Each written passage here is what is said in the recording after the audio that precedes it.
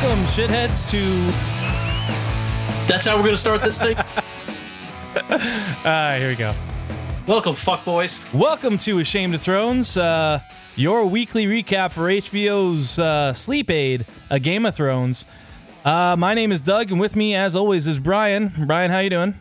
Good. How are you this evening, Doug? I'm doing all right. You know, back from vacation. It always hurts the first day, you know, getting back to, waking up at a reasonable hour, trying to eat right and failing, and feeling bad about yourself because you're not on vacation. But I'm handling it. Well, that's good to hear. I'm glad you're bouncing back from your vacation. What about you? I'm doing well. I'm ready to discuss the episode. I did think that the best part of last week is that we learned that a new show from Danny McBride is on its way, Vice Principals. Yeah, and there's always like a shitty HBO preview or promotion, I guess, before the Game of Thrones, at least when you watch it, because you're stealing your mom's login for cable, like I am, or I might be. But this is the first time I was actually excited. I got a funny story real quick before we begin. I saw a promo for Beyonce's Lemonade, and all you saw were a heavy head and blonde cornrows, and I got excited thinking it would be Eastbound and Down season 5. That would be great. Yeah, especially if there was a tie-in between Danny McBride and Beyonce.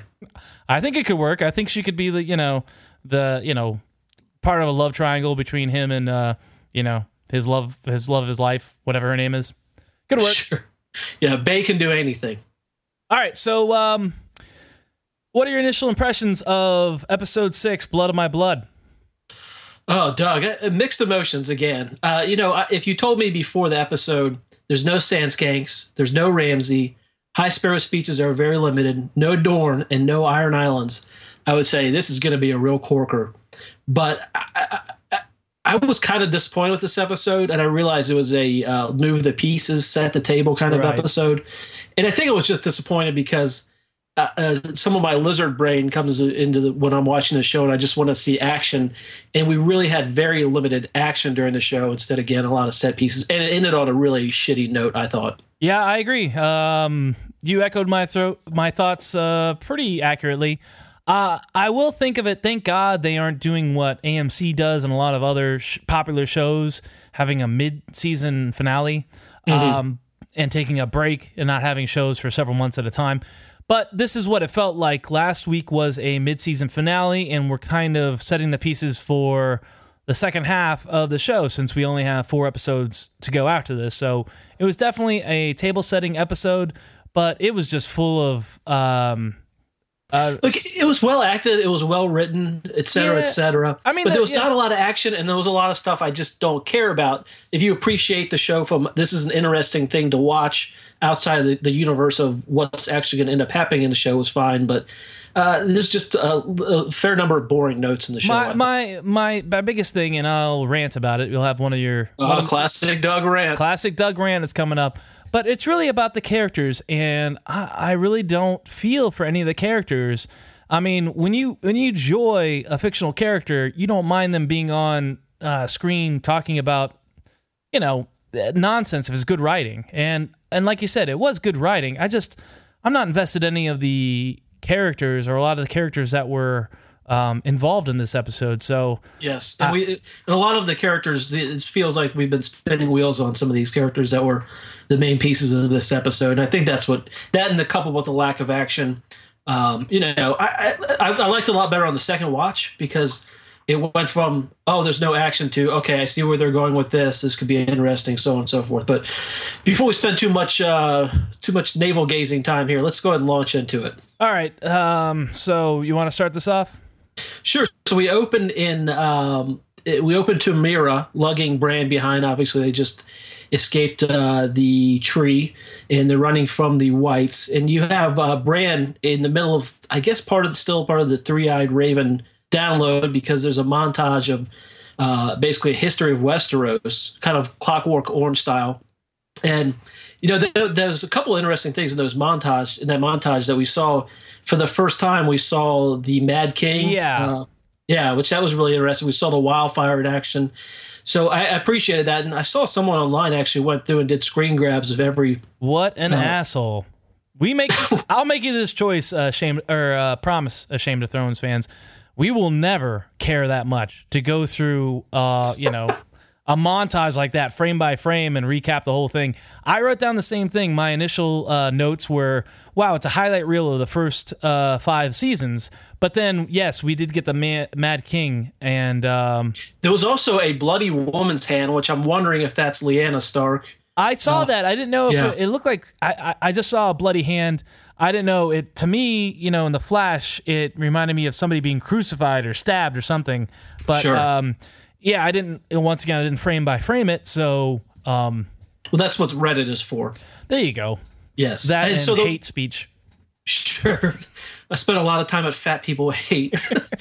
So the Whites are in hot pursuit of Bran and Mira, and then of course we have the return of Benjen, who at this point is Cold Hands, or some people referred to him as Ben Hands. Yeah, and that was spoiled for me by you last week. So thanks, Brian.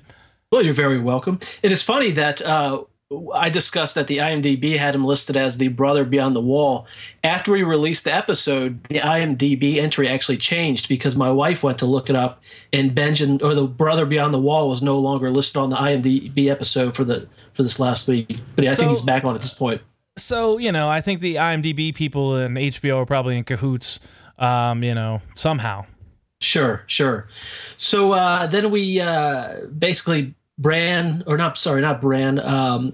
or Ben Hands, he starts beating up the Whites. He has an auto light flail or whatever that thing is. I was just like, okay, sure.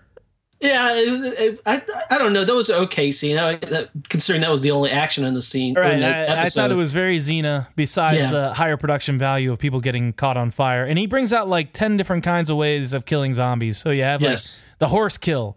Then you have, hit it with a fire on a stick or a fire on a train. And then you have, hook it with a some kind of flail and drag it behind a horse. And then it, skeleton falls apart when you drag him into a yes, a skeleton. And in case you, if you enjoy comedy podcasts in the least, go and listen to the Hollywood Handbook. It's the funniest thing out there, and skeleton is something they bring up quite a bit. Yeah. So then what? Basically, after Benjen messes up a few Whites, he does the "come with me if you want to live" thing. And I wrote that down too. Yep. So then they take off, and so what I was wondering is, how the hell are these Whites so flammable? I don't know. If we are, it's not like a magic thing like the obsidian or dragon glass going into the White Walkers. That's definitely a magic thing, and that's what causes them to evaporate. You would think even if they were dry bodies wearing really dry clothing, they're in the snow, so the snow would get that nice and moist.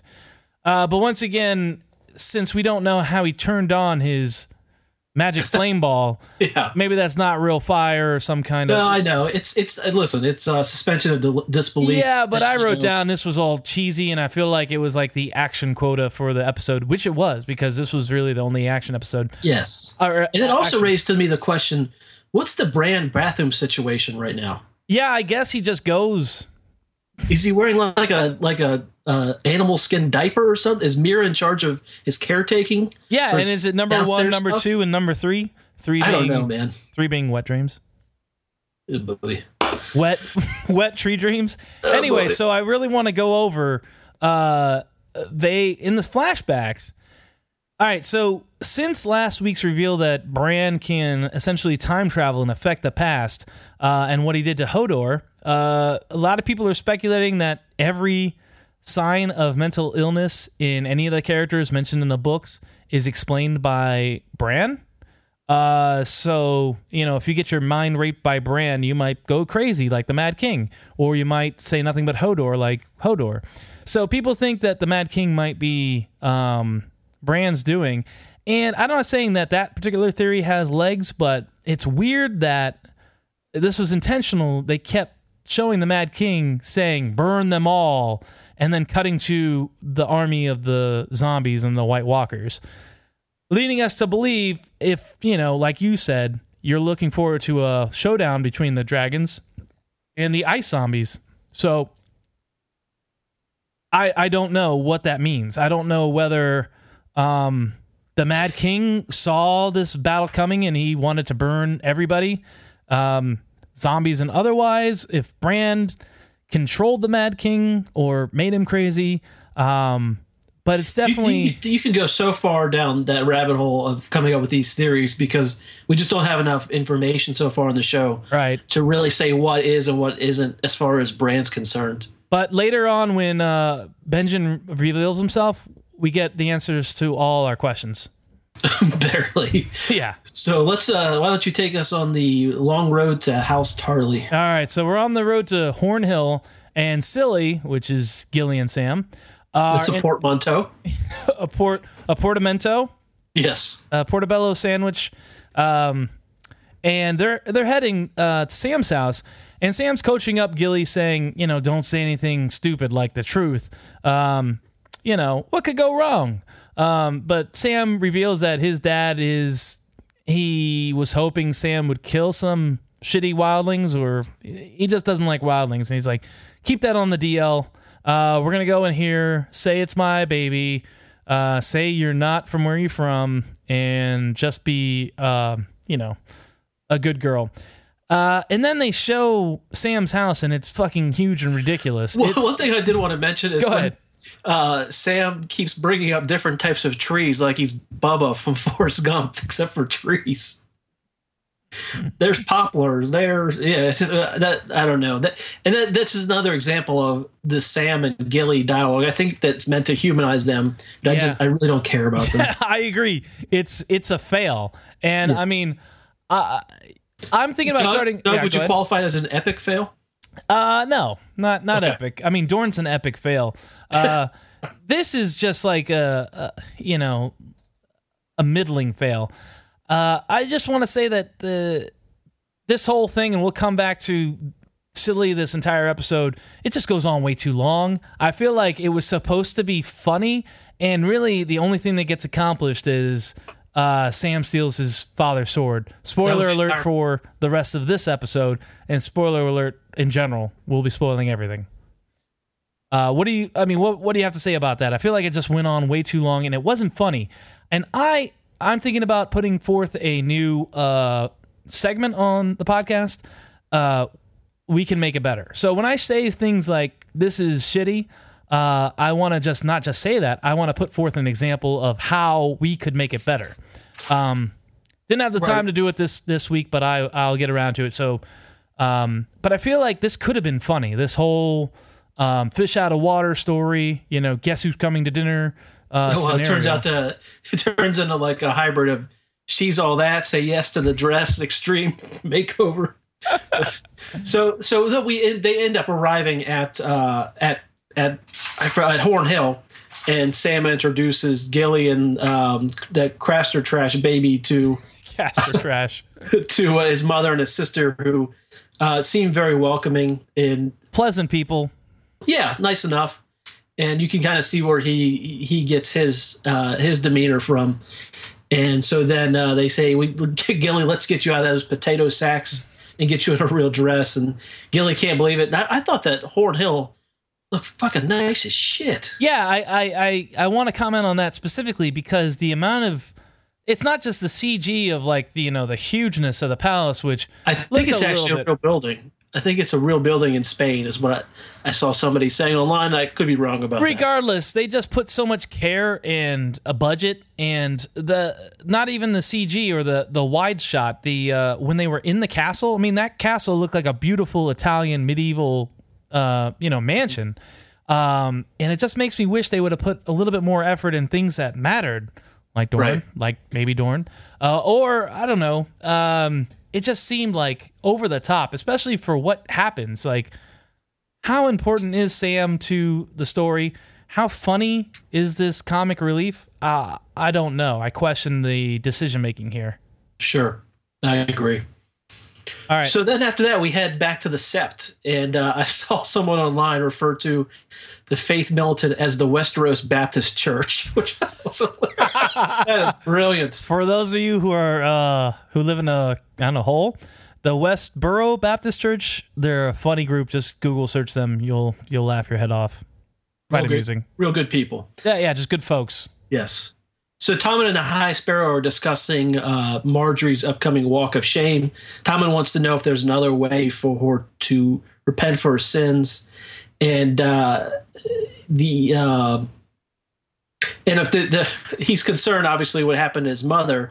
And it was funny because the High Sparrow says something along the lines of, "The faith militant are stern with those who overstep their bounds during the walk of shame." But Cersei had dong swung at her. She was pelted with feces. I mean, what are the bounds? Yeah, and it was just like 3 or 4 dudes. If the crowd wanted to tear Cersei apart, they totally could have. Mm-hmm. So. Absolutely. And so Tommen and the High Sparrow discuss how she's now devoted to the gods. And so then Tommen goes to visit with Marjorie. And this is the first time he's seen her in a while. You know, all he cares about is trying to hit it. So they discuss whether they will be, now they can be back together. And I wondered, this was really a well played. I thought Marjorie might, I think that she's playing the faith militant. I would hope so. Right now, it doesn't seem apparent in any real way. Right. But I'm holding out hope. But because I think she's one of the more clever characters in the show, as her, I guess, grandmother. Was Olenna her mother or grandmother? Grandmother. Yes, and Olenna is one of the more plotting or the more savvy characters in the show. Yeah, I know what you mean. Yeah, so Marjorie tells Tommen that she's accepted, that she has to do the walk of shame, and that she's now wants to be part of the church. And of course, she's just parroting the language that the High Sparrow has said. And so I'm really, I know there's more to this going forward, but man, I'm really curious about where this line leads to. And this is another example of the show where this was a 5, 6, 7 minute scene, and not a lot happened. But yeah, I wrote in my notes 3 Z's. I don't know what that means. But the story it's propelling the story forward, at least setting up a whole nother level of intrigue. It just was it's kind of boring when just 2 people sit and talk. Yeah, I don't know about intrigue. That's the thing is, we talked about, I don't know if it was last episode or the episode before when Tommen had a secret. He's got a secret. And we were discussing, well, what if it's the High Sparrow planning the secret? And what if it's Cersei finding out what the secret is and then playing the Tyrells? And it wasn't that complicated, as we'll find out later in the episode. So I would keep the intrigue boner in check, because I don't think they're gonna go that far with it. And they might surprise me, but I'm not holding my breath. Well, and this I was going to bring it up later when we discuss the showdown between Jaime and we can yeah. So okay, so we'll come back to that. So okay, so now we go back to dinner with the Tarleys. Yeah, I'll take it from here. So Gilly's all dolled up and ready for dinner, but looks awkward. And I don't know, the actors, like, I don't know what it's like to be an actor, but it's got to be rough when like your greatest achievement as an actor, and who knows, maybe Gilly and Sam will go on to, be James Bond and, I don't know, Cruella de Vil. What's the pinnacle of acting? Well, that classical pairing. Yes, absolutely. But I know, but right now, as successful actors, they are cast as like awkward people, or, you know what I mean? Like it's rough to be cast for, hey, it's the fat guy that looks kind of cute. We can make this work. Or it's the goofy-looking girl that we can doll her up. And I think they definitely made her look more awkward. I've seen pictures of her. She's pretty good-looking. But anyway, I thought she cleaned up well. Yeah, but, she had that. She walked in there in a sack of potatoes. Yeah, I guess. But, they made her in the show intentionally, like, walk weird. And, like, her eyebrows were thicker than she was breathing out her mouth, with her mouth gaping open the entire time. So they didn't do her any goddamn favors. But Sam has this nice moment where he tells her that the dress looks beautiful. No, you look beautiful. And oh yeah, total she's all that situation. Yeah, and so they go to dinner. Dinner's a raucous affair where no one's really talking. Sam breaks the silence, showing his ignorance about hunting, and telling these long-winded stories about John doing hunting and Ed, and then sometimes this guy. First he says, I've done some, he tries to brag about hunting. He says we. No, it's mostly. Actually, it's my friends, yeah. And it's just terrible. And And then eventually, they rattle on for a while, and then Sam's dad proceeds to humiliate him for being fat, for being soft, for being literate. And then Gilly... In that world, I almost sympathize with his dad, because in that world, the only thing that prevails in that world is strength. Yeah, but here's the thing is, Sam has the strength. Sam, if he could relate it to his father and stand up to his father, could relate the strength that he has, because he does have strength. He just has strength when it comes to other people. He doesn't really think of himself, and he doesn't do things for the glory of the house or whatever. But he did kill White Walker, as Gilly brings up when that was not anything heroic. He just shoved something at a guy, and it happened to be the right thing. He didn't. You know what? I don't know. You can say that, but like when you're faced with a life and death situation, you might just curl up into a goddamn ball and let death come for you. But he can confirm it's happened many times. Yeah, I just have a red woman that brings me back. But yeah, he showed some strength. I mean, I don't remember him killing a Then, but she said it happened, and I imagine it probably did. Do you remember that? I do not recall that. Yeah, well, I'm sure it happened. But anyway, in her defense, she ends up letting it slip that they came south to the wall. And yeah, they already said that she was a great huntress, which, I mean, that was already like, okay, something's going on here. Right. Because what women hunt in that reality. Right. And then I guess Sam's dad proceeds to give this hateful speech, referring to Gilly as a thing. Just basically be a fucking cunt for, I don't know, 3-5 minutes. Yeah, he's upset about the waddling trash in his house. And he's just an asshole. And we knew this from. Yes. Once again, I don't know why we had to spend an entire dinner with Sam's because dad. Sam's actually discussed this on the show at least once about how his dad was an asshole and why he ended up having to leave there. But I guess we can't take Sam's word for it. We have to see it in action, I guess. Yes. But there were some pretty funny lines in there. Like he's wait, qualify the word funny. I chuckled. Did you really? Did you go? Well, you know what? More of a mind smile. Laughed. It's just like when he said, "I mistook you for a Molestown whore." Yeah, and he said, "I overestimated my son." Yeah, instead it's a wilding whore. And then I guess if you think that terrible things are funny, yeah, that's. And then he cool, called Brian. her it. Yeah, I do. Yes, and he discusses how they have a half-breed bastard. Yeah, just going over the rails. But that's the thing is, like, I feel like it's just the show not dealing with subtlety very well. They have to make the bad guys cartoonishly bad. Like, there's no gray. Like, people praise A Song of Ice and Fire for the grayness of the characters.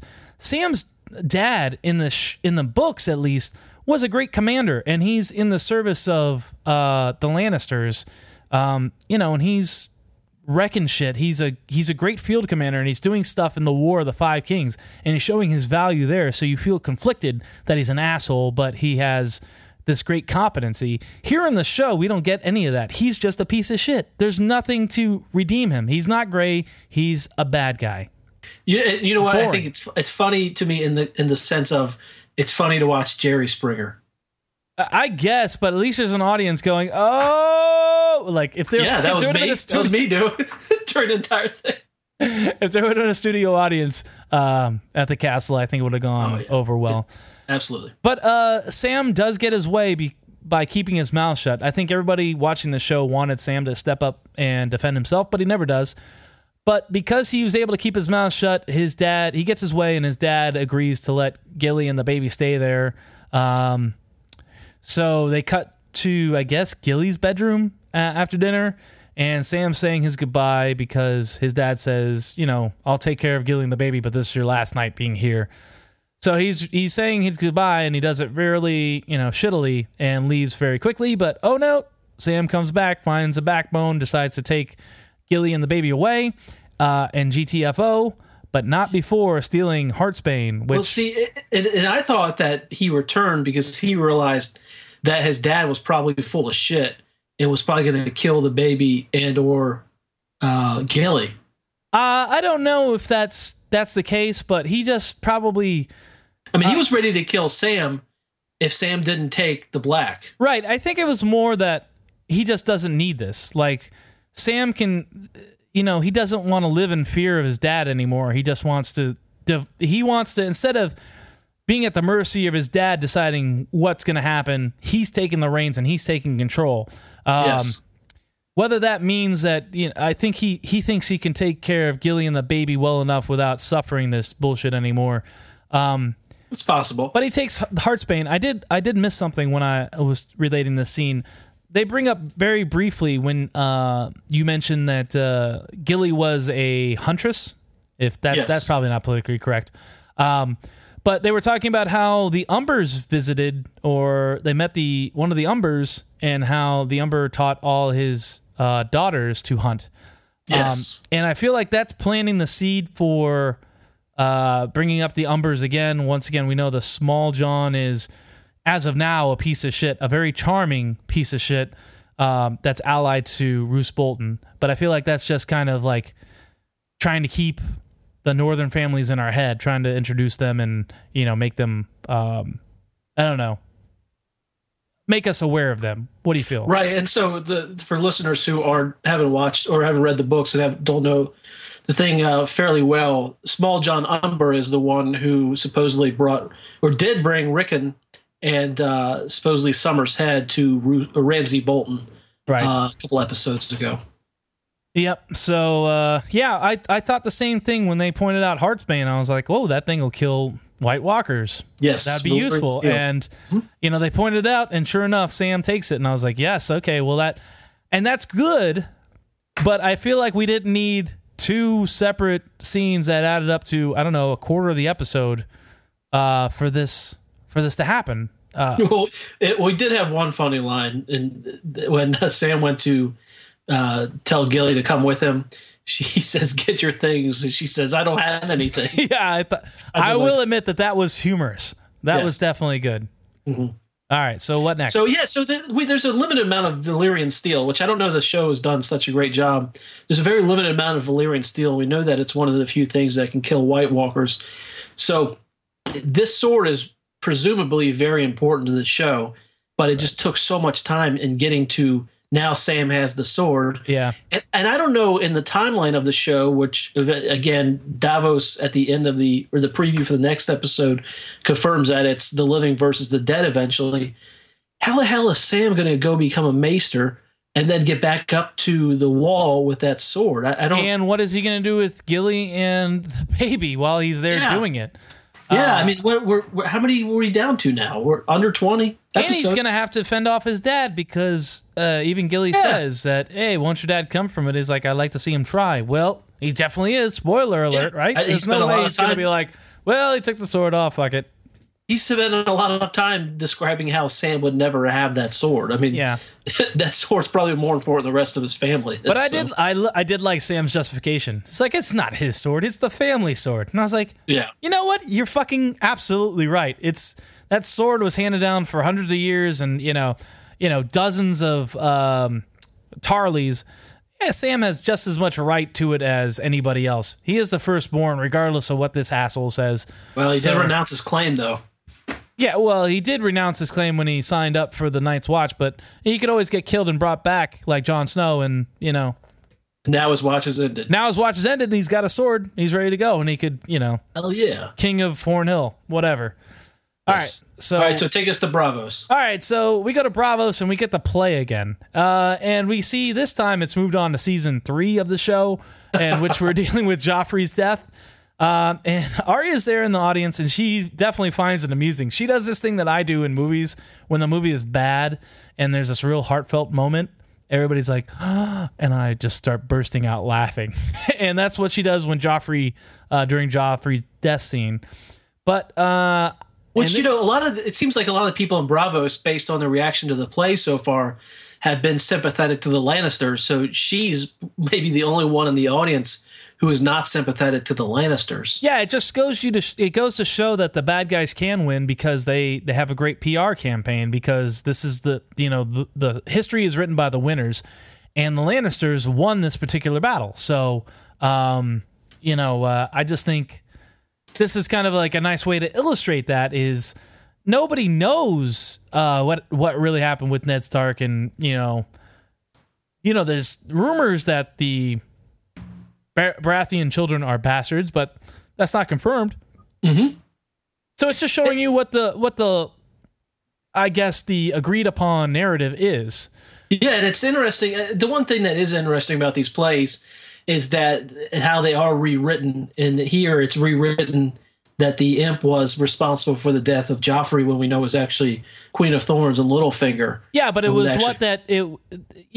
we don't know, like, how would you know that if you didn't talk to Tyrion or see it yourself? And that's what's interesting. That's the interesting element of the plays, is that this is actually what the common folk think happened to Joffrey. And I think, once again, I don't want to go off in the books, but the books do a great job of showing you how untrustworthy information is and how powerful information can be. Because, you just don't know. People misinterpret things all the time. It's everything is a game of telephone back then. It's not, like you kids grew up with the internet, but when I was a boy, we had the, telephone. You had to put your finger in it. It went all the way around. And it was a pain in the ass. And it had the two different pieces where you held a little. We only had 2 television programs. You just chose between the 2. But okay, so Arya's watching this play, and she laughs at Joffrey's death, but then she begins to sympathize with Cersei's position. This is how I interpret it, by the way. I don't know if this is what you got from it. Because of the talent of the actor playing Cersei, she's like, oh shit, she's a mom. Which I did not understand. Well, I think she's seeing. Let me skip that thought because it's so far down the rabbit hole. All right. But so the fake Cersei gives that soliloquy, about the death of Joffrey, and I don't know what the hell that was jarring to me, because I know it's designed to show that Lady Crane is this great actress, whatever, but it's so far out of tone with the rest of the play. The rest of the play, the people have to know that they're acting like goofballs. So this but weird, that reminds me of it reminds me of Shakespeare. Shakespeare's like that, where Shakespeare tries to put in comedy and then he has tragedy, and it's all ineffective in my mind. But I feel like it was fine. But I want to ask you, do you think it was just her sympathizing with Lady Crane for being a great actress, or did she start to sympathize with Cersei for losing a son, which she loved? I think that was part of it too, and then I think it was also she is realizing that she likes this lady. Sansa likes this lady, thinks she's a good actress, realizes she hasn't done anything wrong, and is starting to question what the mission of the Faceless Men is. I think she's starting to just question everything in general. Yes. And that's fine. So she goes backstage after the play, and she has after poisoning the rum, she has a run-in with the target, the woman, Lady Crane, who's playing Cersei, and she asks, what Arya would do to make it better, and she says, well, Cersei wouldn't just be sad and crying, she'd be angry and want to kill the people who did it. And she has this really introverted look, like she's like, oh shit, Cersei's just like me. This is what happened to my dad. Somebody killed him, and now I'm on this revenge thing, and Cersei must be feeling the exact same thing. So maybe she's, and I want this to be the case, because I feel like this is good writing and good storytelling, that Arya's having this connective moment where she feels connected with Cersei, and she's not just somebody to kill, she's a human being. That's what I took away from it, because that's what I wanted to take away from it. What did you get from that? That's absolutely what it was. And the Lady Crane, it says a lot of things that mirror what has happened to Arya so far. For instance, how she saw this play when she was a child. This is Lady Crane speaking. She saw a play when she was a child. She thought it was interesting, ran away to join them. Mirrors and Arya. She likes being other people, pretending to be other people. Yes, you like to pretend to be other people. I mean, that was the moment where Arya had to decide whether she wanted to be one of the Faceless Men or whether she wanted to be a human being. Exactly. I mean, more or less, yeah, because the morality of the Faceless Men, I don't think there's any question at this point. They are a moral organization, and I wonder a lot where all the money is going towards. Like, what they're taking, presumably large sums of money if they're killing a number of people. which they are based on the number of faces. So what are they doing? I don't know. I have no idea. I mean, this is a great question. They could be. I don't know how tied they are to the Iron Bank, but it is a little odd that the biggest bank in, I guess, the world, whatever Planetos you want to call it, is in the same town where the Faceless Men live and founded the town.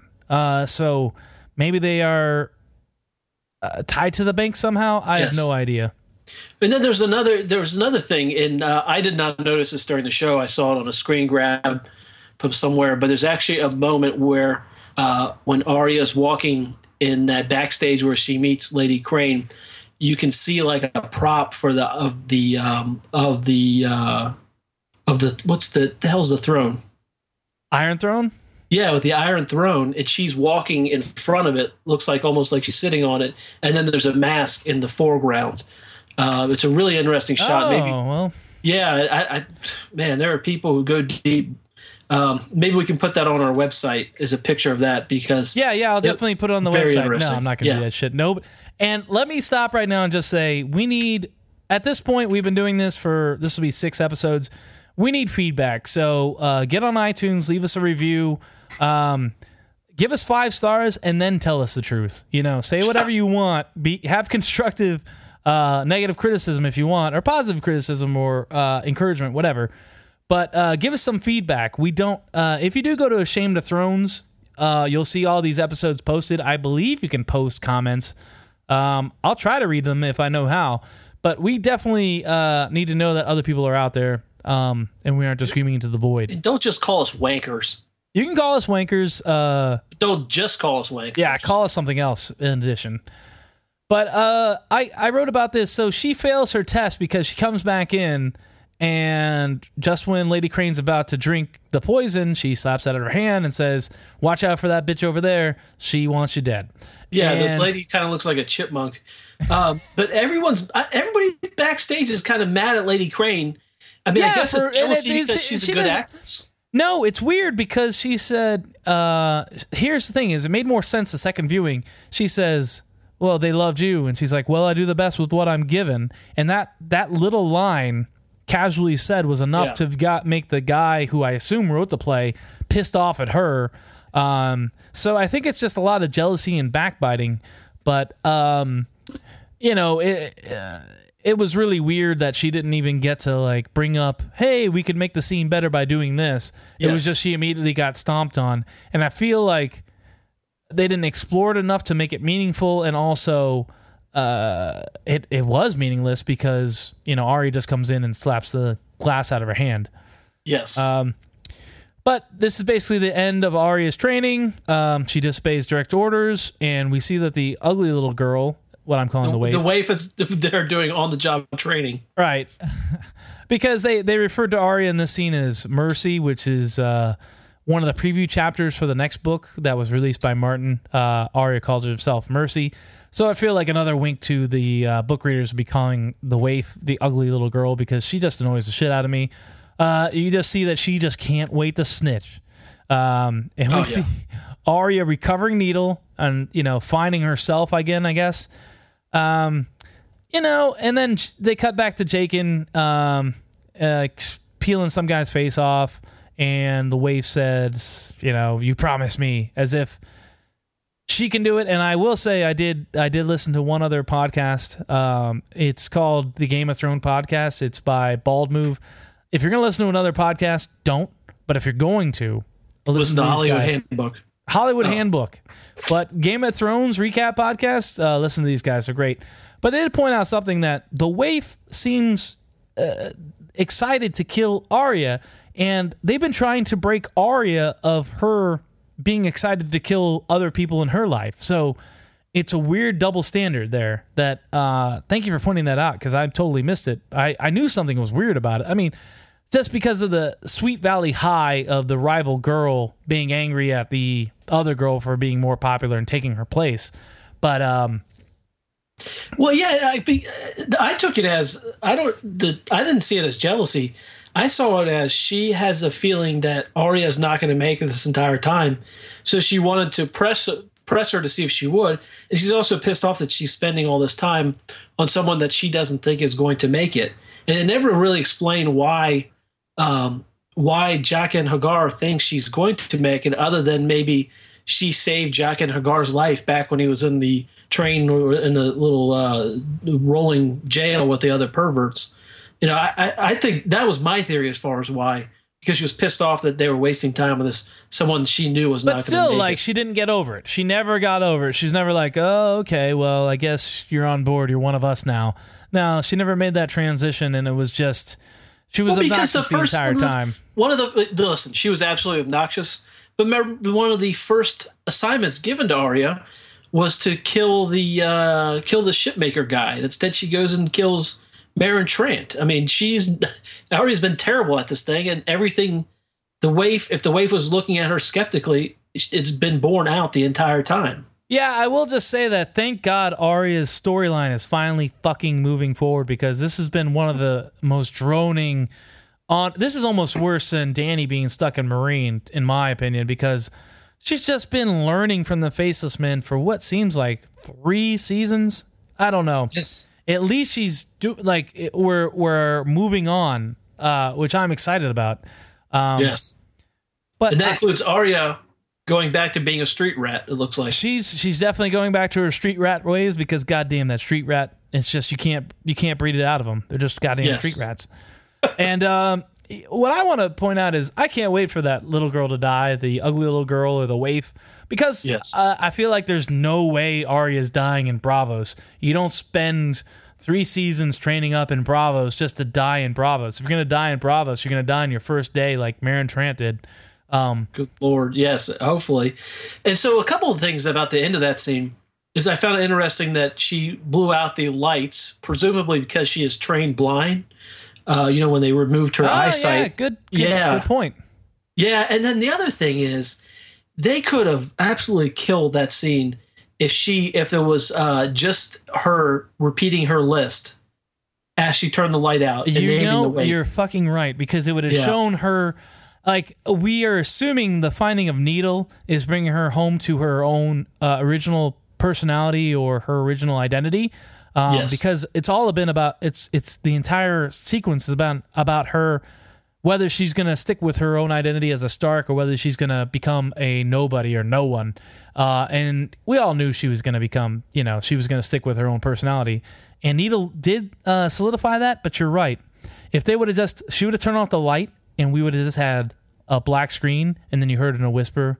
The tickler, the tickler's done, I guess. The hound's not on the list anymore. But still, if she would have just whispered a couple of lines from her list, I would have been like, fuck yes, bring it on. Yeah, and I had that thought when I was watching it, and then somebody on Reddit also suggested if that was the last scene of the episode, this episode would have been probably 10 times better. Right, and that just shows you about story. That's a big lesson. And if you're out there, take it from me, an expert in storytelling.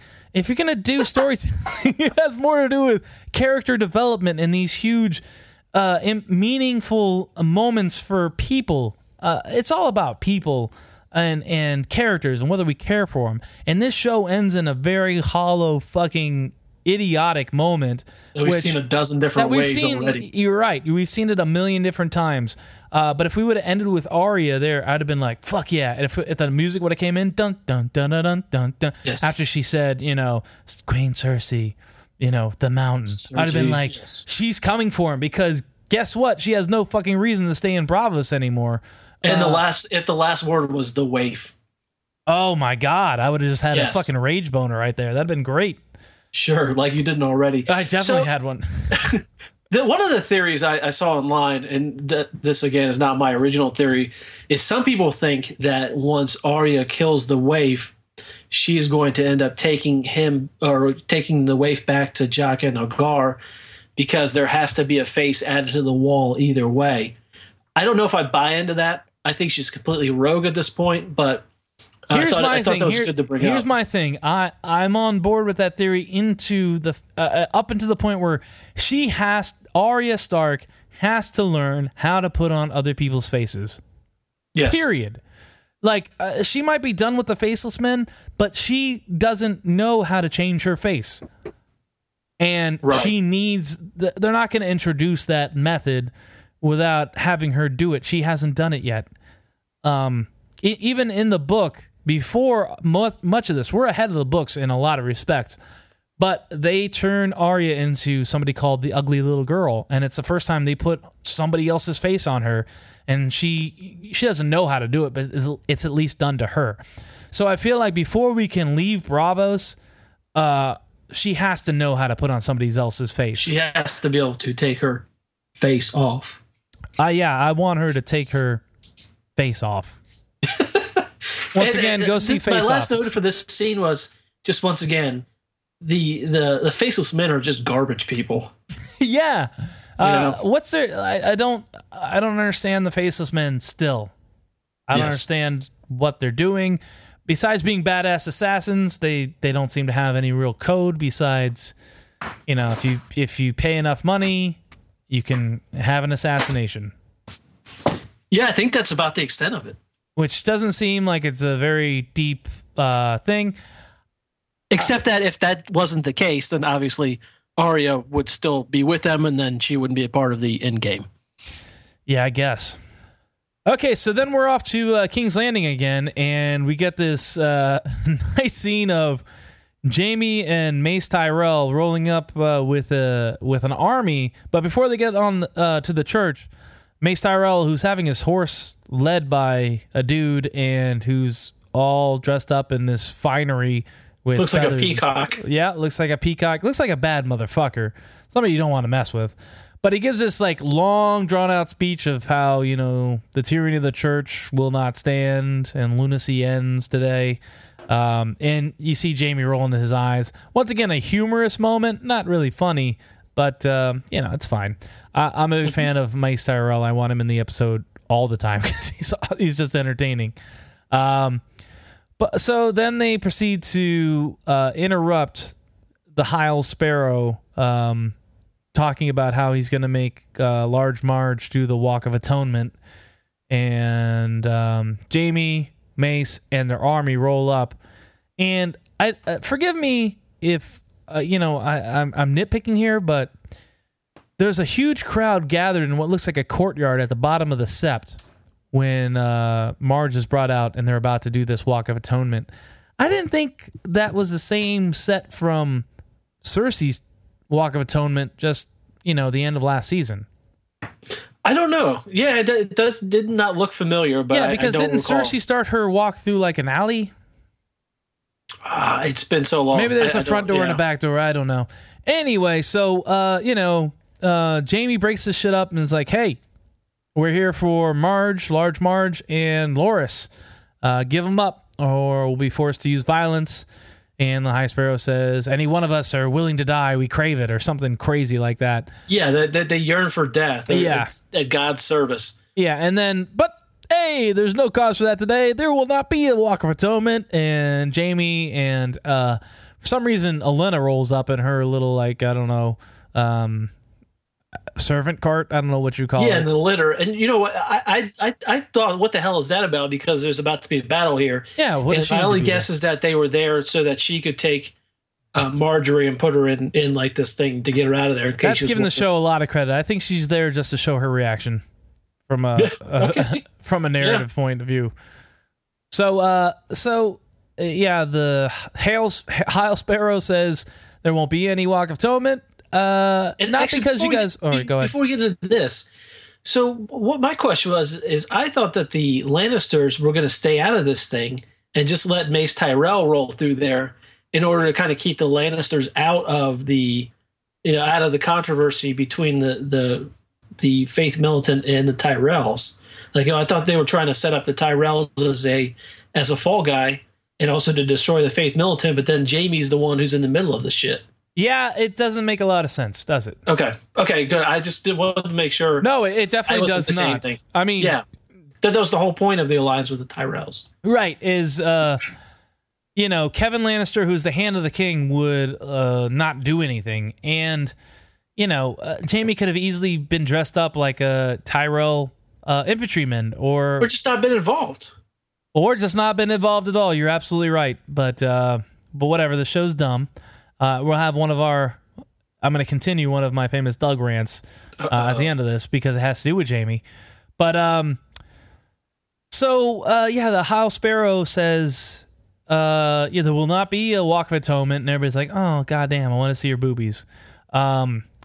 He said because Large Marge, actually did us a favor and brought somebody to the 7, and they opened the door, and this really staged situation, Tommen comes out with his Kingsguard, and I immediately thought, who the fuck are these guys in the Kingsguard?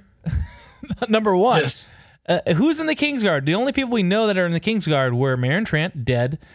Jamie, who's the head. He is the head. He is the Lord Commander of the Kingsguard. And Robert Strong, the Mountain, as they're referring to him, the animated corpse of Gregor Clegane. So how does Jamie not know what the rest his fucking employees are doing? They're guarding Tommen. How does he not know that they're, off doing this? So Tommen comes out and he's been turned supposedly by Large Marge, who, once again, I think you're right. She's not fully on board, but I assume she was on board to save her brother. I don't know if she's doing any more trickery, but it seems like she, with her help, her and the High Sparrow turned Tommen, and now he's all about them, and he's a born-again Westeros Baptist Church member. Yes. And so a couple of thoughts about this. First, I wrote down 3 lines in a row in my notes because of dumbass Tommen. I didn't realize I did it till afterward. Awesome. But I think it's because Marjorie, and maybe I'm giving her too much credit, but I think that Marjorie Tyrell, realizes that this is the easy way to cause a complete divide between Tommen and Cersei. Because she won't have control over Tommen until Cersei is out of the picture. You're right, but that's a ballsy move to say, hey, I'm in a fucking dungeon. How can I not only... I'd be worried if I was a master tactician. You would think I'd be worried about just not getting killed. She is... You're proposing that she is not only... She's not worried about getting killed. She wants to get out of jail and hurt Cersei and hurt her control over Tommen. Yeah, because this is a way for her to get out of jail. It's a way for her to take over Tommen. I think she's manipulating Tommen, who is at the same time being manipulated by the High Sparrow. Right, but my point would be, where is Cersei's manipulation of Tommen? We don't see it. No, or it's really not happening, which I'm upset about. I guess that Tommen is that malleable. I think it's still an explanation. Yeah, but you would think Cersei would try to put her control in somehow. And we saw a couple of scenes of her... But we've seen way more scenes of the High Sparrow twittering in his ear. Once again, Large Marge does control the one commodity that his mom can't, give him. Yeah. Well, maybe in that family she can, but I just thought the exact same thing. Right, there you go. Yeah. But yeah, it just seems a little bit too neat and easy. The High Sparrow is, giving Jamie the stink eye, like, yeah, motherfucker. I thought that was hilarious. The High Sparrow's smile. I mean, it looked like he was on some kind of hallucinogenic drugs, he just so like. And Jamie, double rainbow. It was hilarious how exactly a double rainbow. It was funny how Jamie rode the horse up the steps, trying to look. I thought that was badass. By the way, I thought that was badass. Like I was looking, is that the actor? And then once again, I said, that's impressive. But then I was like, wait a minute. They could have just digitized his face onto somebody else riding a horse up the stairs. But regardless, somebody only using one arm galloped a horse up a huge flight of stairs, and I thought it was impressive looking. So, and then he rides up there and makes these demands, and he looks like a complete punk in front of the High Sparrow because he just sat there going like, "What is going on here? I don't understand." Here we go. Doug rant coming up. I hate. How many Doug rants is this so far? This is the only one. This is the main one, let's say. And I alluded to this earlier. I hate Jamie's character and the Jamie character assassination that's going on in this show. Jamie's character was interesting in the fucking books because he was a piece of shit and he began a path of redemption that started with him losing his hand and his experience with Brienne of Tarth. Brienne of Tarth actually saved him in a come to Jesus moment, and he actually turned around and saved her, decided to be a good person, and this has led to a schism between him and his twin sister. And in the show, they've chosen not to do this, and it's made me very upset. I don't know what the fuck's going on with Jaime. Again, I think I've gone on this rant. This is probably a repeat of another Doug rant, but what the fuck are they doing with Jaime? He's just impotent. Again, this is just showing him being what he seems to be on the surface, a guy who who's lost his sword hand and is incredibly ineffectual at everything he does. From Dorne to losing Marcella to now, it just seems like he's failing left and right, not redeeming, not becoming a better person, and it's just boring. It's a waste. Response to my Doug rant? Well, I don't think you can call it a repeat if it's the third time that you've said that. Well, a three-peat. Well, I can't say that. That's copyrighted. Uh-oh. And don't let us know that we're getting ready to rumble. Happy birthday. No, the Hill Sisters are out. They're done. Oh, are they? Yeah. I think the Happy Birthday song was actually published prior to the Hill Sisters copyright. Oh, so now we can say it. Now I can have the people at Ruby Tuesdays sing that instead of whatever. Yes, happy birthday. We still can't say that somebody's ready to rumble thanks to the buffer assles. Oh, Jesus. But anyways, so then we see the end of that scene is, and I do agree that Jaime is taking a detour from the books quite a bit, and not a good detour or like a neutral detour. I think it's a bad detour. Yeah, I think he's just like a storytelling device now. Yeah. I don't know. I don't know what the point is or why it's going that way. I really don't. Regardless. So the end of the scene is Mace Tyrell asking what's happening. The Queen of Thorns says something along the lines of "He's beating us," which he is. He absolutely is. So it cuts to to a scene with Jaime and Cersei, where Jaime is removing. Oh no, I'm sorry. It cuts to the throne room actually, and Jaime is removing his armor, and he's being, I guess, defrocked as one of the Kingsguard. So then we cut to the throne room, and Jaime is removing his armor, and basically Tommen is stripping him of his Kingsguard position. It's because when you attack the faith, you attack the crown, and I guess he's just been kicked off the Kingsguard, and they don't really say what's going to happen in that scene, but you could see the contempt in Jaime's eyes because Tommen wasn't shit, and Tommen's a little idiot, you know. Plus, he's his fucking dad. Yeah, and I don't know. Does Tommen know that he's his dad? No, only Marcella knew somehow intuitively, or she's like, I always knew some bullshit.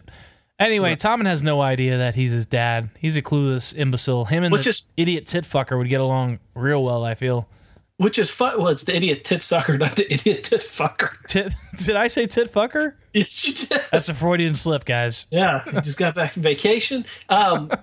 No, it's funny, and I don't know if we're. I mean, a lot of times when I was looking at Jaime in this scene, I was thinking he wants to just yell at him. I'm your dad. You do what the fuck I say. Yeah, but I did like his one line, and once again, I don't want to criticize this for not having good dialogue writing, but Jaime says, I can't disobey the gods. He's like, you can when you sit in that chair.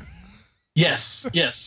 I thought that was such a great point, too. It's just like, this is the whole point of having a king, is he is the ruler. He can do whatever he wants.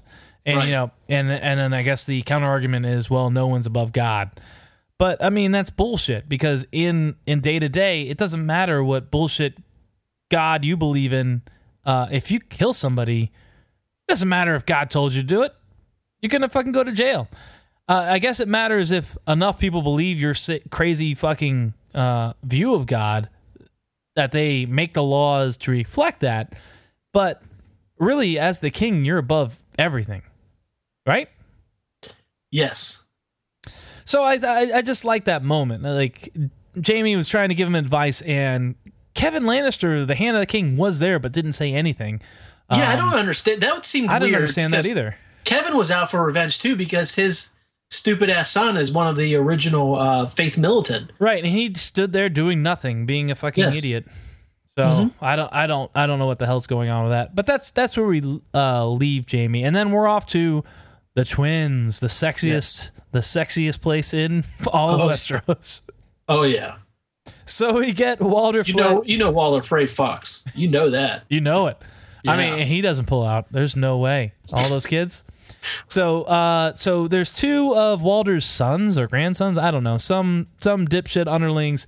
They look like the McPoyles from It's Always Sunny in Philadelphia. The whole Walder Frey clan is the McBoyles from from It's Always Sunny. Can we call them the McFrays? Or that might be confusing. Well, yeah, we'll that's a first draft. We'll get back to you. But a couple of underlings are explaining to Walder Frey how they lost River Run. He's like, "What do you mean you lost it?" It's not a sheep. And it's not a sheep. But then they go to the well again, and if I had a chance to do another Doug rant, I'd go off again because they said, "Well, he knows that castle better than anybody." That's the same shitty storytelling trope they used with Ramsay for how he was able to sneak 20 good men into goddamn Stannis' camp. It was just like, well, they're from the north. They know the land better. That is such like a bullshit spackle storytelling. Like they talk about flashbacks being a bullshit storytelling device. Well, fuck it. I'm not going to go off any further. Regardless. Well, in their defense, though, they do, when Walder continues on with the scene and he asks, you have enough people, you have certain multiple number of people that the Blackfish has. They respond that all these other houses are also popping up. So it sounds like he actually had numbers and does know the land. I don't think this was like a Ramsay 20 people can murder an entire army, kind of thing. No, but he could have said, oh, he took the castle by guile. And it would have left you going, well, I wonder what he did there. And your imagination would have spinning, and I would have thought been he enough. Brought in the character from Street Fighter. Yeah, he did like a kick where he went all the way around and created a sonic boom. Yeah. Oh, shit. Whirlybird kick. I didn't even think about that. We still have not seen the Whirlybird. No, we haven't. I will say that we're on Whirlybird watch week 3 right now. I guarantee it's going to happen. Lord. Sure. But regardless, we have Walder Frey just being reprehensible piece of crap. He slaps a scared young girl who can't be more than like 11 or 12 and makes her sit on his lap. I think that's probably his newest wife. He was supposed to take a new wife on his 90th name day. I think was one of the threads. And I feel like this is in the books as well. But I feel like this is D&D's like, oh yeah, this is what we're gonna have. We're gonna have Walder Frey. He's gonna be standing next to a young girl, and he gets excited and he just slaps her on the ass, and then. That's a good Don DeMello impersonation that you're doing right now. Yeah. It's Don and if DeMello. Who doesn't know that, Andy Daly, the comedian improviser, does an amazing character named Don DeMello. It was basically an old creep. Yes. But essentially, bring out the girls. Yeah, Walder Frey is molesting this little girl right in front of us, and it's just very uncomfortable. And I think it's just part of D&D's thing. And I feel like they're doing that too to make Walder Frey even more despicable, so that we're okay with his, I hope, impending death. It's coming. But I feel like it's shorthand, just what they did with what was the Kingsguard guy that Arya killed? Meryn Trant. So Meryn Trant, it wasn't good enough that Meryn Trant was a piece of crap that slapped around Sansa and presumably killed Syrio Forel. But they had to make him a pedophile, and just so he deserves death. And I feel like that's what they're doing with Walder Frey here. But he basically says the Blackfish, even though other small houses have rebelled against us, we got this because we have the Blackfish's nephew, and they wheel out whatever that guy's name is. I can't remember. Ed Muir. Why did I forget that name? What? Ed Muir. Muir? M-U-R-E? Muir on the wall? M-U-R-E? Okay, so Ed Muir. They bring him out, and he looks disheveled, but no worse for wears, but he says you're going home, which who knows what that means. I guess they're going to use him as a bargaining chip, obviously, but are they going to kill him? I don't know. I guess we'll learn shortly. Yeah, and that actually, two of the questions that were left after the Red Wedding were, what happened to Blackfish? Because right before the actual they started murdering everybody, Blackfish went out to go use the restroom, and Edmure was let out as part of the bedding ceremonies. And so, Doug, I think for people who don't know much about the Blackfish, this might be an opportunity for you to provide a little bit of background on the Blackfish. All right, all you need to know on the Blackfish, he's Catelyn Starks. You remember her? She got her throat slit at the Red Warning. This is Ned's wife, Rob's mother, etc. Yeah. Ned's wife. Let's relate her to her role to a patriarch. Ned's wife, her uncle was the Black Sheep, but because their sigil is the fish of Riverrun, he's been known as the Blackfish. Now, rumor has it the reason he's the Black Sheep is because he would never fulfill any marriage alliances that were proposed to him, leading a lot of people to consider him to be a gay character, a strong gay character. But that's not either confirmed or it really doesn't make any matter. It doesn't really matter because the guy's he's just a badass. And he was introduced in season 2 or 3, whenever they introduced the phrase. And he was the guy that set the Lord of Riverrun's pyre on fire when he was floating in the river. When Edmure couldn't hit the pyre with the arrow. Is it Edmure? Edmure? Muir? And when Edmure couldn't set the canoe on fire. Yes. I saw a great meme that showed the Blackfish, and it just said "fucking noobs," because he takes the arrow out of Edmure's hands and just nails it on the first shot and doesn't even look at it. He just Steph Curry's it, and drains it. So that's the Blackfire. He's a rogue badass who's related to the Starks by marriage. I'm hoping we see him again. It looks like we will from the coming attractions for next week. Yes, because the Frey McPoyles discuss how he's been rallying the houses around there, and it's also there's other entities that are now involved, like the Brothers Without Banners, which of course brings up the question of whether we'll see Lady Stoneheart. Yeah, which we're all hoping. And should for the show watchers, Lady Stoneheart is Catelyn Stark. Once again, Ned's wife. Reanimated by Beric Dondarrion's man Thoros of Myr. Yes, but it doesn't make as much sense to introduce Lady Stoneheart now. I mean, I guess it does because we're talking about the Riverlands, but she was really just another example of resurrection in the show, leading up to the most meaningful resurrection, which is Jon Snow's resurrection, which hasn't happened in the books. But whatever. It would be jarring if she appeared, but we've talked about this before, so. Let's move on to Cersei and Jaime are in some sort of private chambers, and Jaime is discussing how he was being sent to the Riverland to join or to lead an army to basically take back Riverrun from the Blackfish because the Freys are not able to do it himself. He says he's not going to do it. He says he's going to hire Bronn and give him the giant bag of gold and send the best killers in and kill everyone in the Sept. And Cersei says that he can't do that because he'll end up being killed. But it didn't make sense because if he's just hiring sellswords, how would his life be at risk? Right, if he didn't go in himself, which it says he wanted to do. I mean, just convince him to not go in himself. And the mention of Bronn got me excited. I was like, yes, bring Bronn back.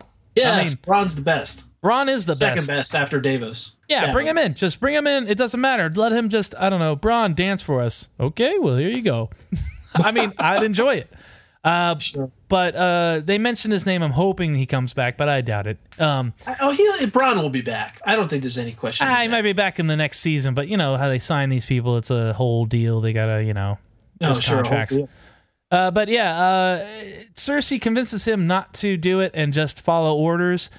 And he's like, well, your trial is coming up. And and she's like, it's a trial by combat. You fucking, limp, no hand having motherfucker. You can't help. I've got the mountain. No big deal. I got this in the bag.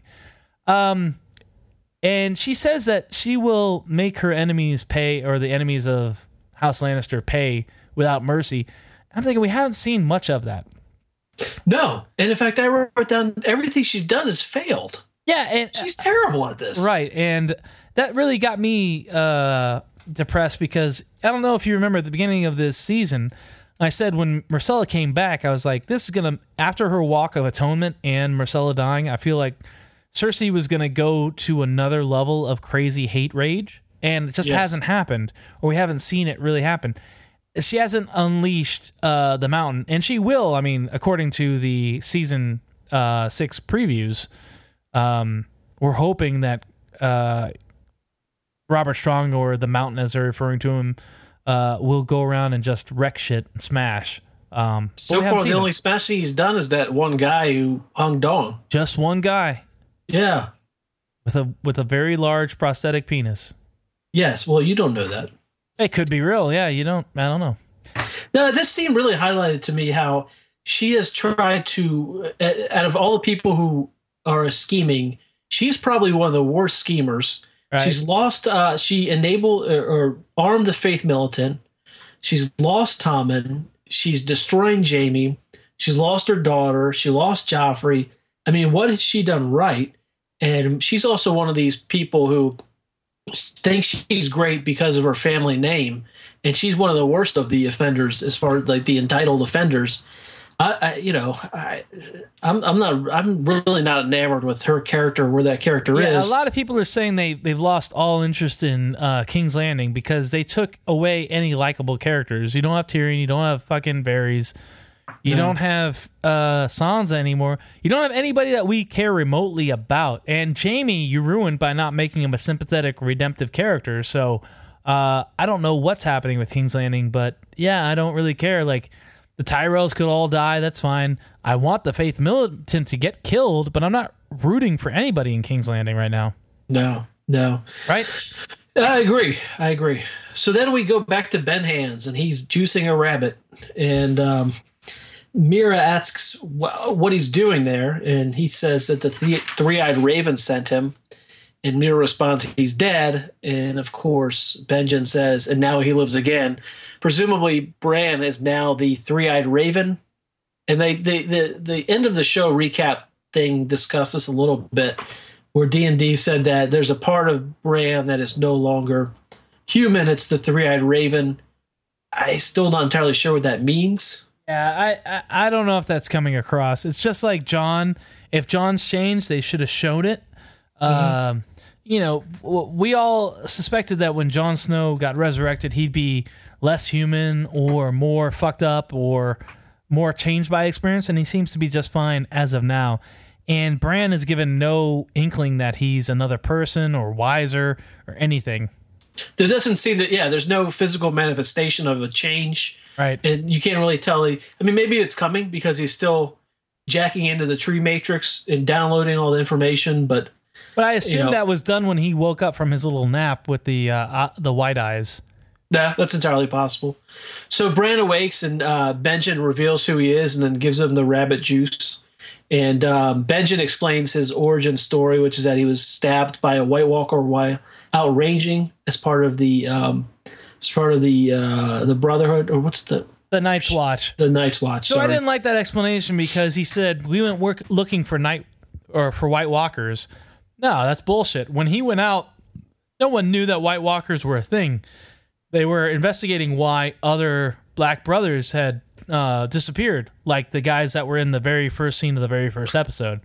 They went out trying to find out why the wildlings were disappearing, and they themselves got killed by White Walkers. Oh, yeah. So nobody knew that the White Walkers were around when Benjen Stark disappeared. So it was just a little bit of a, I guess, I'll say it's a continuity error. I'll go out on them. But regardless, this scene just it brought up so many more questions than it did answered. Yes, because the Benjen explains that the three-eyed raven sent him, and he was saved by the children of the Forest. So, what are his connections to these magical entities that are no longer around? Well, he says that he went looking for the White Walkers. All his party died, and he got stabbed in the gut by an ice blade, and he didn't turn into a zombie because of the intervention of the children. And he says, well, how did that happen? He's like, well, you saw it yourself, the same way they created the Night's King. So they stuck a piece of dragon glass in your heart. What? Why? Yeah. Why? Okay, so they did that. Why aren't you the Night's King? Why aren't you a White Walker at the very least? What the fuck happened that they can now put dragon glass into people's hearts and not make them turn? It's just very confusing, and you're like, okay. So they saved his life by stabbing him in the heart, and then somehow magically something different besides the what happened last time they did that with the person on screen. It just brought up so many questions. I don't know. It's them trying to. It's the D&D trying to condense down storylines in order to move the thing forward. So, I mean, it's an easy explanation, but it just doesn't make a lot of sense. No, it doesn't. More than anything. No. And so Benjen tells Bran that they're going to meet the Night's King at the wall, and he'll know what to do at that time. And again, a lot of questions, not a lot of answers. Yeah, and once again, Bran says, I can't control it. And he says, well, you must learn to control it. And I wrote down, what the fuck is it? Because, I mean, the Three-Eyed Raven, I guess, has a bunch of powers, but the only real powers we saw that Bran exercised was looking back in time. So is he going to be the world's best librarian who's read all the books in the library? No, he's totally going to own trivia. That's what it is. Pub trivia. He's going to own it every night of the week. Just have stacks and stacks of bar credit. Yeah, drink for free and have all sorts of like t-shirt swag. That's it. But like this scene alone made me angry. And just like, wow, this introduced more questions than answers, and I'm very upset. And then it gets worse by the next scene. Do you have anything before going to the next scene? No, I do not. All right, so then we're off to the middle of Desert Town. Dany is having a meaningless conversation with Daario as they trot along. It just goes on about how he says basically what I said before. Dany's not a ruler. She can't control people. She's not a politician. She's just a conqueror. And Daario's an idiot, so it doesn't sound great coming out of his mouth, but I totally agree with the sentiment. And then once again, there's this weird stage thing where Dany has, I guess, a feeling or, I don't know, some kind of mind meld, and she's like, wait here, I'll be back. And she disappears for way too long. Daario and the rest of the Khalasar are just looking around, getting bored. And then you hear dragon noises. And it just happens to be at the exact moment that Daario was going to go look for her. Yeah, and I guess I don't know if that was supposed to be comedic as well, or because they said the same thing to the Dothrakis as she said to him. And we'll note that they one of the pointless discussions that they had was the number of ships required for the Dothraki to cross the sea. I don't know, about 1,000. Now I understand that's a good round number. But I think that we are being slapped in the face. Yeah, it's a little bit too on the nose. It's just questioning the intelligence of the viewer to a point where, people that are that dumb aren't even watching the show. They're not gonna. They're watching like King of Queens reruns, or I don't know, whatever's on right now. Mike and Molly. I don't know. So yeah, they're slapping people in the face with it.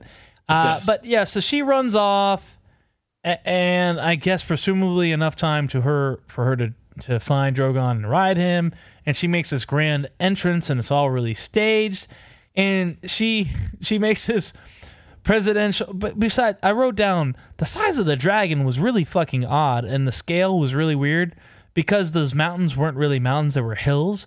But it looked like Drogon was goddamn Godzilla riding around out there. I just thought it looked. I mean, he might have still been growing, big.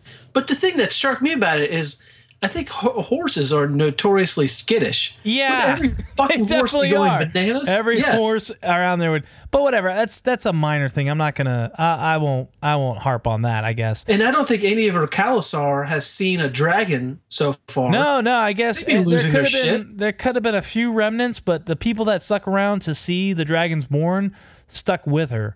So they'd be in Marine at this time, right? They stuck with her, and they'd be in Marine because she disappeared by herself. But so she shows up and she gives a presidential stump speech, and she says, "Well, candidates are supposed to choose 3 blood riders, but guess what? You're all my blood riders." And I wrote down that's like a fucking president on the campaign trail going, "You know what? They told me I had to choose a vice president, and I said fuck you, Everybody here is my vice president. You're my vice president. And you're my vice president. It's just stupid. It's the dumbest thing in the world. Yes. And Danny then goes on to repeats the Khal Drogo speech or parts of it from season 1, where it's talking about crossing the sea, the salt sea, and killing the men in the iron suits. And I wrote down, I was like, wait a minute, that sounds familiar, but I remember there was some fucked up things about it. So I went back. Here's the research. I'm not going to watch shit. I'm not going to watch a flashback and frame by frame it, but I will go back to season 1 after consulting the internet and finding out where it was, the minute marker. Here is Khal Drogo's speech from season 1, and a lot of this was echoed by Danny. I will take my Khalasar west to where the world ends and ride wooden horses across the black salt water, as no Khal has done before. Yeah, okay. I will kill the men in the iron suits and tear down their stone houses. Okay, this is pretty much what Danny said. Then he goes on, I will rape their women, take their children as slaves, and bring their broken gods back to base Dothrax. And I was like, yeah, I knew something was missing from that speech. Why didn't she mention the raping of the women and the bringing the children into slavery? This is weird. Well, I might be off on the timing of the first couple of episodes, but I think it was after that speech when she began taking sympathy with the villages that they were pillaging. Yeah, you're right, I guess. Yeah. But at the same time, if you're gonna, it's like saying like, I'm gonna read you a speech from Hitler, but I'm gonna leave out all the Jew stuff because yes, she's whitewashing history, no question. Yeah, I went to a bris, and it was kind of cool, Yes, but everything else that Hitler said, applies here. It's just it's a whitewashing of history, and I don't think I was taken out of the moment. Besides the fact that the whole scene was so staged and so meaningless and so fucking hollow. It was another hollow scene. Just like when she came out of that burning tent or burning hut a couple episodes back. Yes, how many episodes end with her declaring that she is the princess of the world? Yeah, we're over. Or at least I am. I'm sick of it. You? Yeah, her character more than anything was one of the better characters to start the show. But she just continues to spin her wheels, it seems like. Yeah, and they're just dragging this out. What has happened? Nothing has happened here. What happens in this scene? Listen, the point of the scene was that now the Drogon is in her control, and she is able to bring him. I guess it's to show that she is in control of Drogon, and then also to reaffirm her power with her Khalasar. But the whole Khalasar that she has behind her makes almost no sense whatsoever. Because what she did is she's the foreigner, showed up, burned all their leaders, and then walked out naked and suddenly is in charge of everyone. It doesn't make sense in what we know about the Dothrakis. And the Dothrakis are very suspicious of magic, and they are complete patriarchy. So what is the two things she's got going for her? It's strength. The only thing you can say is it's strength. But at the same time, they're already on board. All these motherfuckers riding through the desert are already on board because she survived being roasted alive in that goddamn hut. So this scene really doesn't do much to propel past that point. Other than now she's shown now them. She shows them.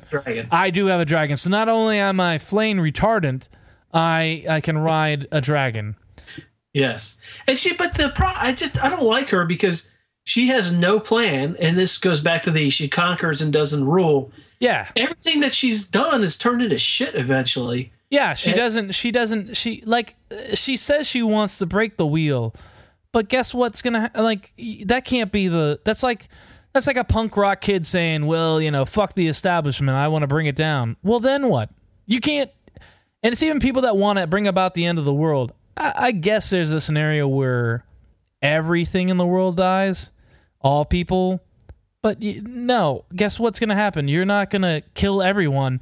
Society will rise up, and there'll be the same factions and the same, corruption and inequities that existed throughout all of time. It's just she doesn't have a plan for what comes next, and it really bothers me that they keep bringing this up like it's a very empowering moment. You know, I don't pay attention. I didn't pay attention to the music, but I'm sure there was this really uplifting. It's the same music.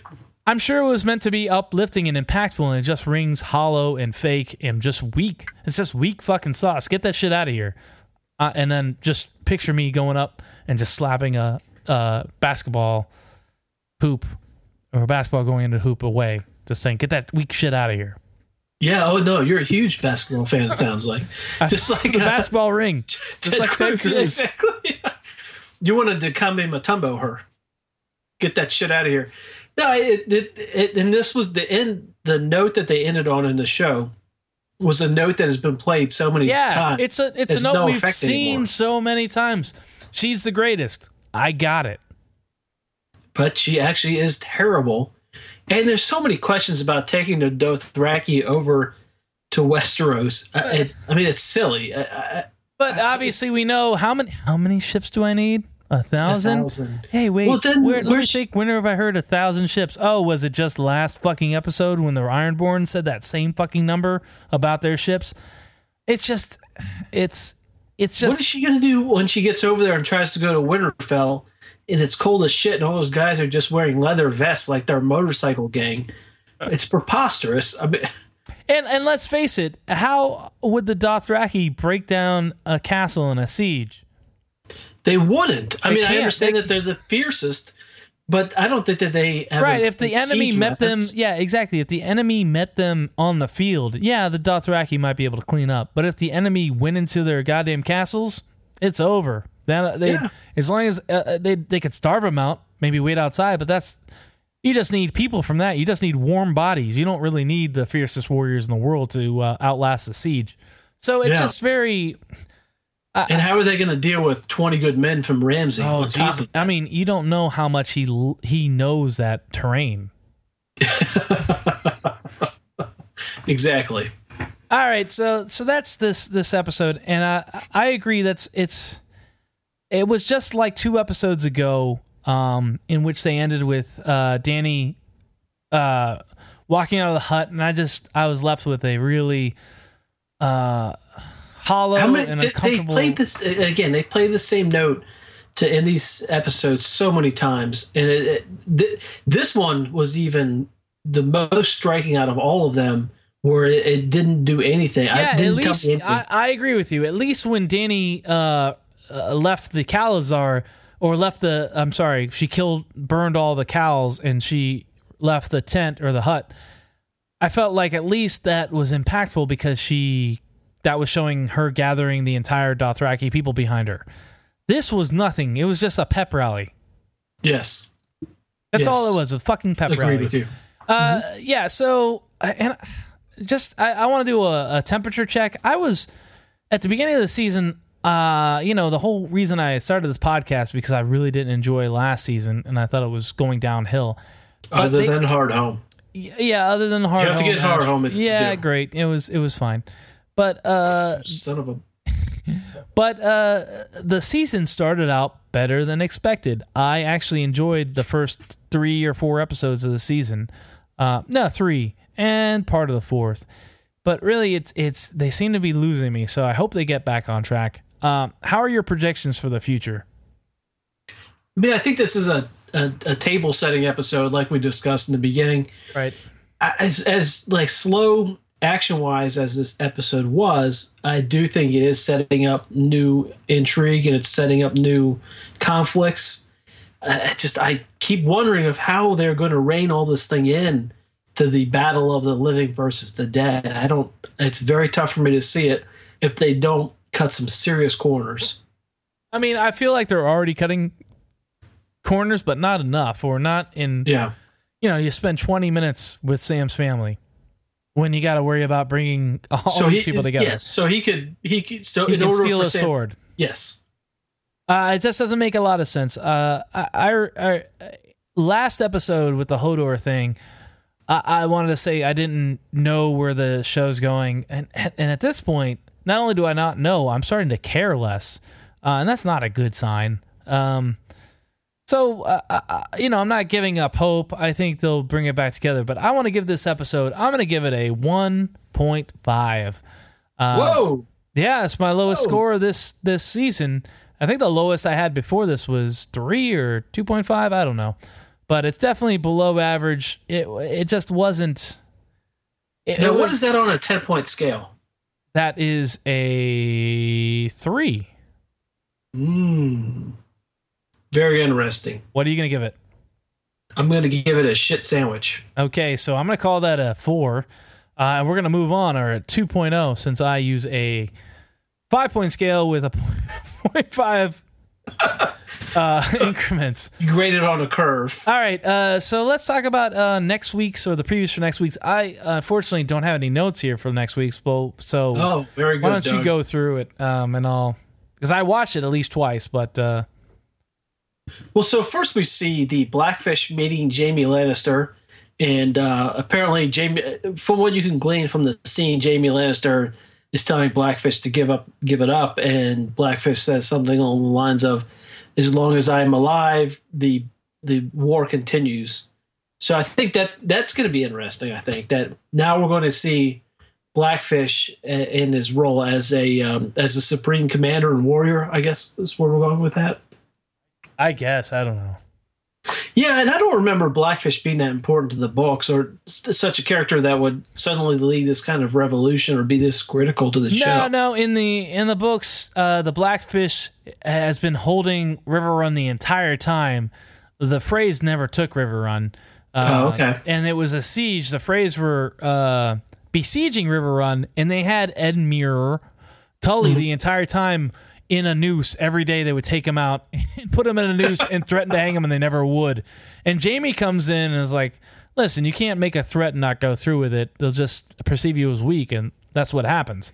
But it's more about Jaime trying to take his vow that he made to Catelyn when he was released, taking the vow that I will never hurt any Stark, take up arms against the Starks of the Tullys again for the rest of my life. So it was more Jaime using his brain instead of his brawn to figure out how to get the castle, and he does it. He uses his smarts. He shows a little bit of Tyrion Lannister by, using diplomacy and clever, I guess, threats. Regardless, he gets the castle of Riverrun without any bloodshed. But the Blackfish does get away. So I don't know what's going to happen in the show, because, they obviously don't give a shit about Jaime's character and being a good person. No, and I've also read a lot of people are predicting that we're going to see Brienne of Tarth in Riverrun eventually. And it's going to be like a meeting of a number of characters. We could easily see the fucking Vale Knights, because the Vale Knights are still at the Neck somewhere, which isn't too far away from the Twins or Riverrun, so who knows? Yeah. So a lot could happen in Riverrun, which is a area that's been largely ignored by the show to date. So then we see the Queen of Thorns walking in some place, and then she's speaking to Cersei, and she says, and I wasn't entirely sure what was going on in the scene, but she does say something along the lines of, "You fucked it up. Yeah, you fucked up, Donnie. Our house's faces collapsed due to your stupidity." Yeah. Which is a great line. I thought that was interesting. I was like, oh, that's great. Yeah. And she's absolutely right. We talked about it earlier, but Cersei has been garbage. Yep. So then it goes to Sansa, and I'm not sure what she's doing exactly. She says a line something to the effect of, "I did what I had to survive." And then she says something about, once a Stark, always a Stark.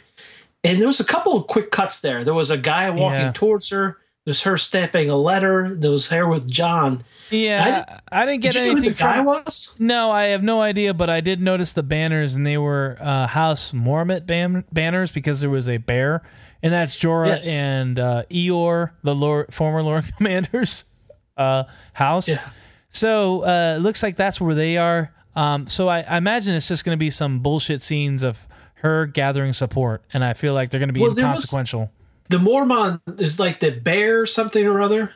they're from Bear Isle, and Yes. their sigil is the bear. So And there's like a 10-year-old girl that was in charge of the Bear Islands. I think. I mean, in the books, Drink. It's so much more interesting because, the little girl who's in charge of Bear Isle, who's their like queen or whatever, their lady apparent for the island, is just a total Stark loyalist and is just like, fuck you. You know? And then there's also at some moment in the series, and I do not recall what episode, somebody received, it might have been a Bolton, received a note from the Bear Islands written in kind of childish scrawl that the Bear Islands are always loyal to the Starks. Right. And Yes. this echoes the Manderleys, who have been talked about, like, I think they were talked about again this week. I don't know. But they've been talked about a lot, but we haven't seen them. And they are huge Stark loyalists to the tune. You get this a lot. The North remembers. I hope the North fucking finally remembers, because we haven't seen... The North has forgotten a fuckload as Ramsay has been, just batting 1,000 here in the North. So...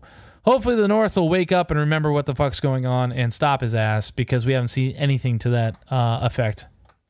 And I could not figure out the context for the line, I did what I had to do to survive. I could not figure out the context. I guess that maybe the only context I would say is, did you have sex with Ramsay? Because why would they care unless she was carrying a child? Now, if she was carrying a child, things would get interesting. Yes. It would be dramatically interesting. I don't know if it's going to happen. It would definitely be fucked up, because she would probably try to kill the child, at least before it was born. I don't think she would do it afterwards, but we don't know. But that's the only context I can even imagine why she would have... She didn't do anything. She was, a victim the entire time. Absolutely. So I don't know. She so then it could do anything. All right, go. I'm sorry. So then it cuts to Yara talking to Theon, and she discusses the plans to take back the Iron Islands and then get revenge. I do not understand how they're going to wrap up the Iron Islands storyline. Or do you care? No, I don't. No, you know that somebody from the Iron Islands, whether it's Theon and Yara or whether it's Euron, are going to ride with the 1,000 fucking Theon. Boats. I don't think it's going to be Theon. I would hope so. I mean, it would make more sense. Theon and Yara. But in the books, Euron sends one of his other brothers, Victarion, to make this ploy. So I don't know how the show's going to handle it, because Euron's not going to go there himself. I don't think. They're too far off base on the show versus the book on the Iron Islands is so different. Yeah, it's like Dorne. You can't even take I've made this rant that the Iron Islands are the new Dorne. It doesn't make any sense. Yeah. So I don't know what's going on there. So then we see Tormund rallying the wildlings for the Bastard Bowl. Right? Saying he says, he died for us. We, at least if we weren't willing to do the same thing, we're cowards. Yes. Then we see Frey, presumably a Frey with a knife to Edmure's throat, but there's no real explanation for that. Then we get the Davos voiceover. The real fight is coming. It's between the living and the dead. And there's a couple of quotes. You see Jaime Lannister and Bronn. You see Sansa. We see Bronn? Yes, Jaime Awesome. Lannister. Yes. And then Sansa is in a field. Looks like a army camp, but you can't really tell what's going on. And I think there was one or two other things. I didn't know what the hell it was. And that's the end. All right, so we assume that Davos is trying to just rally people to the Stark banner? Yes, because he's one of the few people that appreciates what's actually coming. So, I mean, I think eventually he's going to be, and I don't know that, I'm certainly not coming up with any kind of novel theory here, but I think he is critical to the story moving forward in that he refocuses people towards what the eventual battle is, which, he did during the voiceover at the preview for the next episode. Well, I just don't know what's going to happen or why it would sway me as a house, like to bring up the fact that there's a war with the dead coming. They say, well, we can't defend the wall while watching our backs to Ramsay, which makes a lot of sense. Yes. But at the same time, if you take the North, what are you going to do? Watch your... we can't watch the wall with King's Landing looking at our back, so are you going to go take King's Landing? Like, it seems like where does it end? So, I don't. I mean that makes a lot of sense in my mind, but at the same time, who gives a shit? I'm not really excited for the next episode. The previews for next week didn't really get me hyped, or at least show that any of the new things that were set up in this table setting episode were going to pay off. I feel like they're going to talk about the other, a lot of the other episodes that or scenes or regions that we didn't get to cover in this episode. No, yeah, I think I agree with you. I think the next episode will probably be more of a table setting episode because we're gonna have some obviously long scene between Blackfish and Jaime Lannister about a kind of standoff between the two. Sansa, we might get more of her story. Yara, I guess we're going to see that they get to plan the revenge. Tormund's rallying people. The only action it seemed like from the preview was one of the Frey McPoyles holding a knife to Edmure's throat. I mean, I didn't see any other weapon being brandished during the preview. We did see Jaime there as well, right?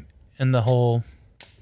Well, no, we saw him talk to the Blackfish. So Jaime's going to be in the vicinity of presumably Edmure, yes, as he's threatened, because they said that Edmure's actually going there. He's like, "You're going home," so I imagine he'll be at Riverrun as well.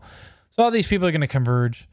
Yeah, but again, this is another preview where we didn't see a single sword be swung the entire time. Yeah, so I hope it's not so much talky, but it could easily be. I've never been more. I will tell you, I'm haven't looked forward to the next episode less than right now. Yeah, I'm not sure I disagree with you. I don't know. I just get bored with these table setting episodes. I agree. I feel like they and I think it's because they want to end on these holy shit moments. And I will say there were no real holy shit moments or character deaths. Were there any character deaths this episode? I don't think so, right? No, there were not. So that's a departure. We might see Edmure next episode, but I don't know that. Who gives a shit? It'd be like Asha, just bring him back to die, I guess. Yeah. Yep. So okay. So overall, a disappointment. Once again, you have my rating of 1.5. You have Brian's rating of, I'm going to interpret as a 2.0. That's a shit sandwich. 2.0. All right, so anything to be gleaned from the behind the episode nonsense? No, none whatsoever. I wrote the same thing. I was like, they did confirm that. I don't think Benjen said he was Cold Hands, but they did confirm in the behind the scenes that Benjen was a amalgamation of Benjen and Cold Hands. I assume so because when I saw the previews even before you ruined the whole Benjen's coming back, when I saw the previews for next episode that they were being hunted and somebody was coming to their aid in black garb, I figured it was either Benjen or Cold Hands. So it makes sense that it's an amalgamation between the two. So yeah, I guess that's fine. But yeah, they just make me angry every time I watch those behind the episodes. Yeah, especially when they have what I consider a boring episode and they're smarmy about it. Yeah, they're like, this is what we did and it's great. Yeah. Mm-hmm. All right, so if there's nothing else, I guess we will leave you for this evening. So once again, if you're going to listen to other podcasts, check out Hollywood Handbook. It's great. If you're going to listen to any other Game of Thrones recap episodes, do Bald Moves Game of Thrones. Don't you dare, you son of a... Yes, but please leave us feedback either, hopefully, please, on the... iTunes review. Write us an iTunes review. Rate us 5 stars. Don't give us anything less than 5 stars. And then be truthful in the comments. But don't just call us wankers. If you're going to call us wankers, call us something else in addition. All right. My name's Doug. With me is Brian, and we're wishing you a happy Memorial Day. Remember your grandparents. And for Brian and Doug, this is Brian saying good evening, and Doug is too drunk to say goodnight. Yeah, I'm sorry. Take care, guys.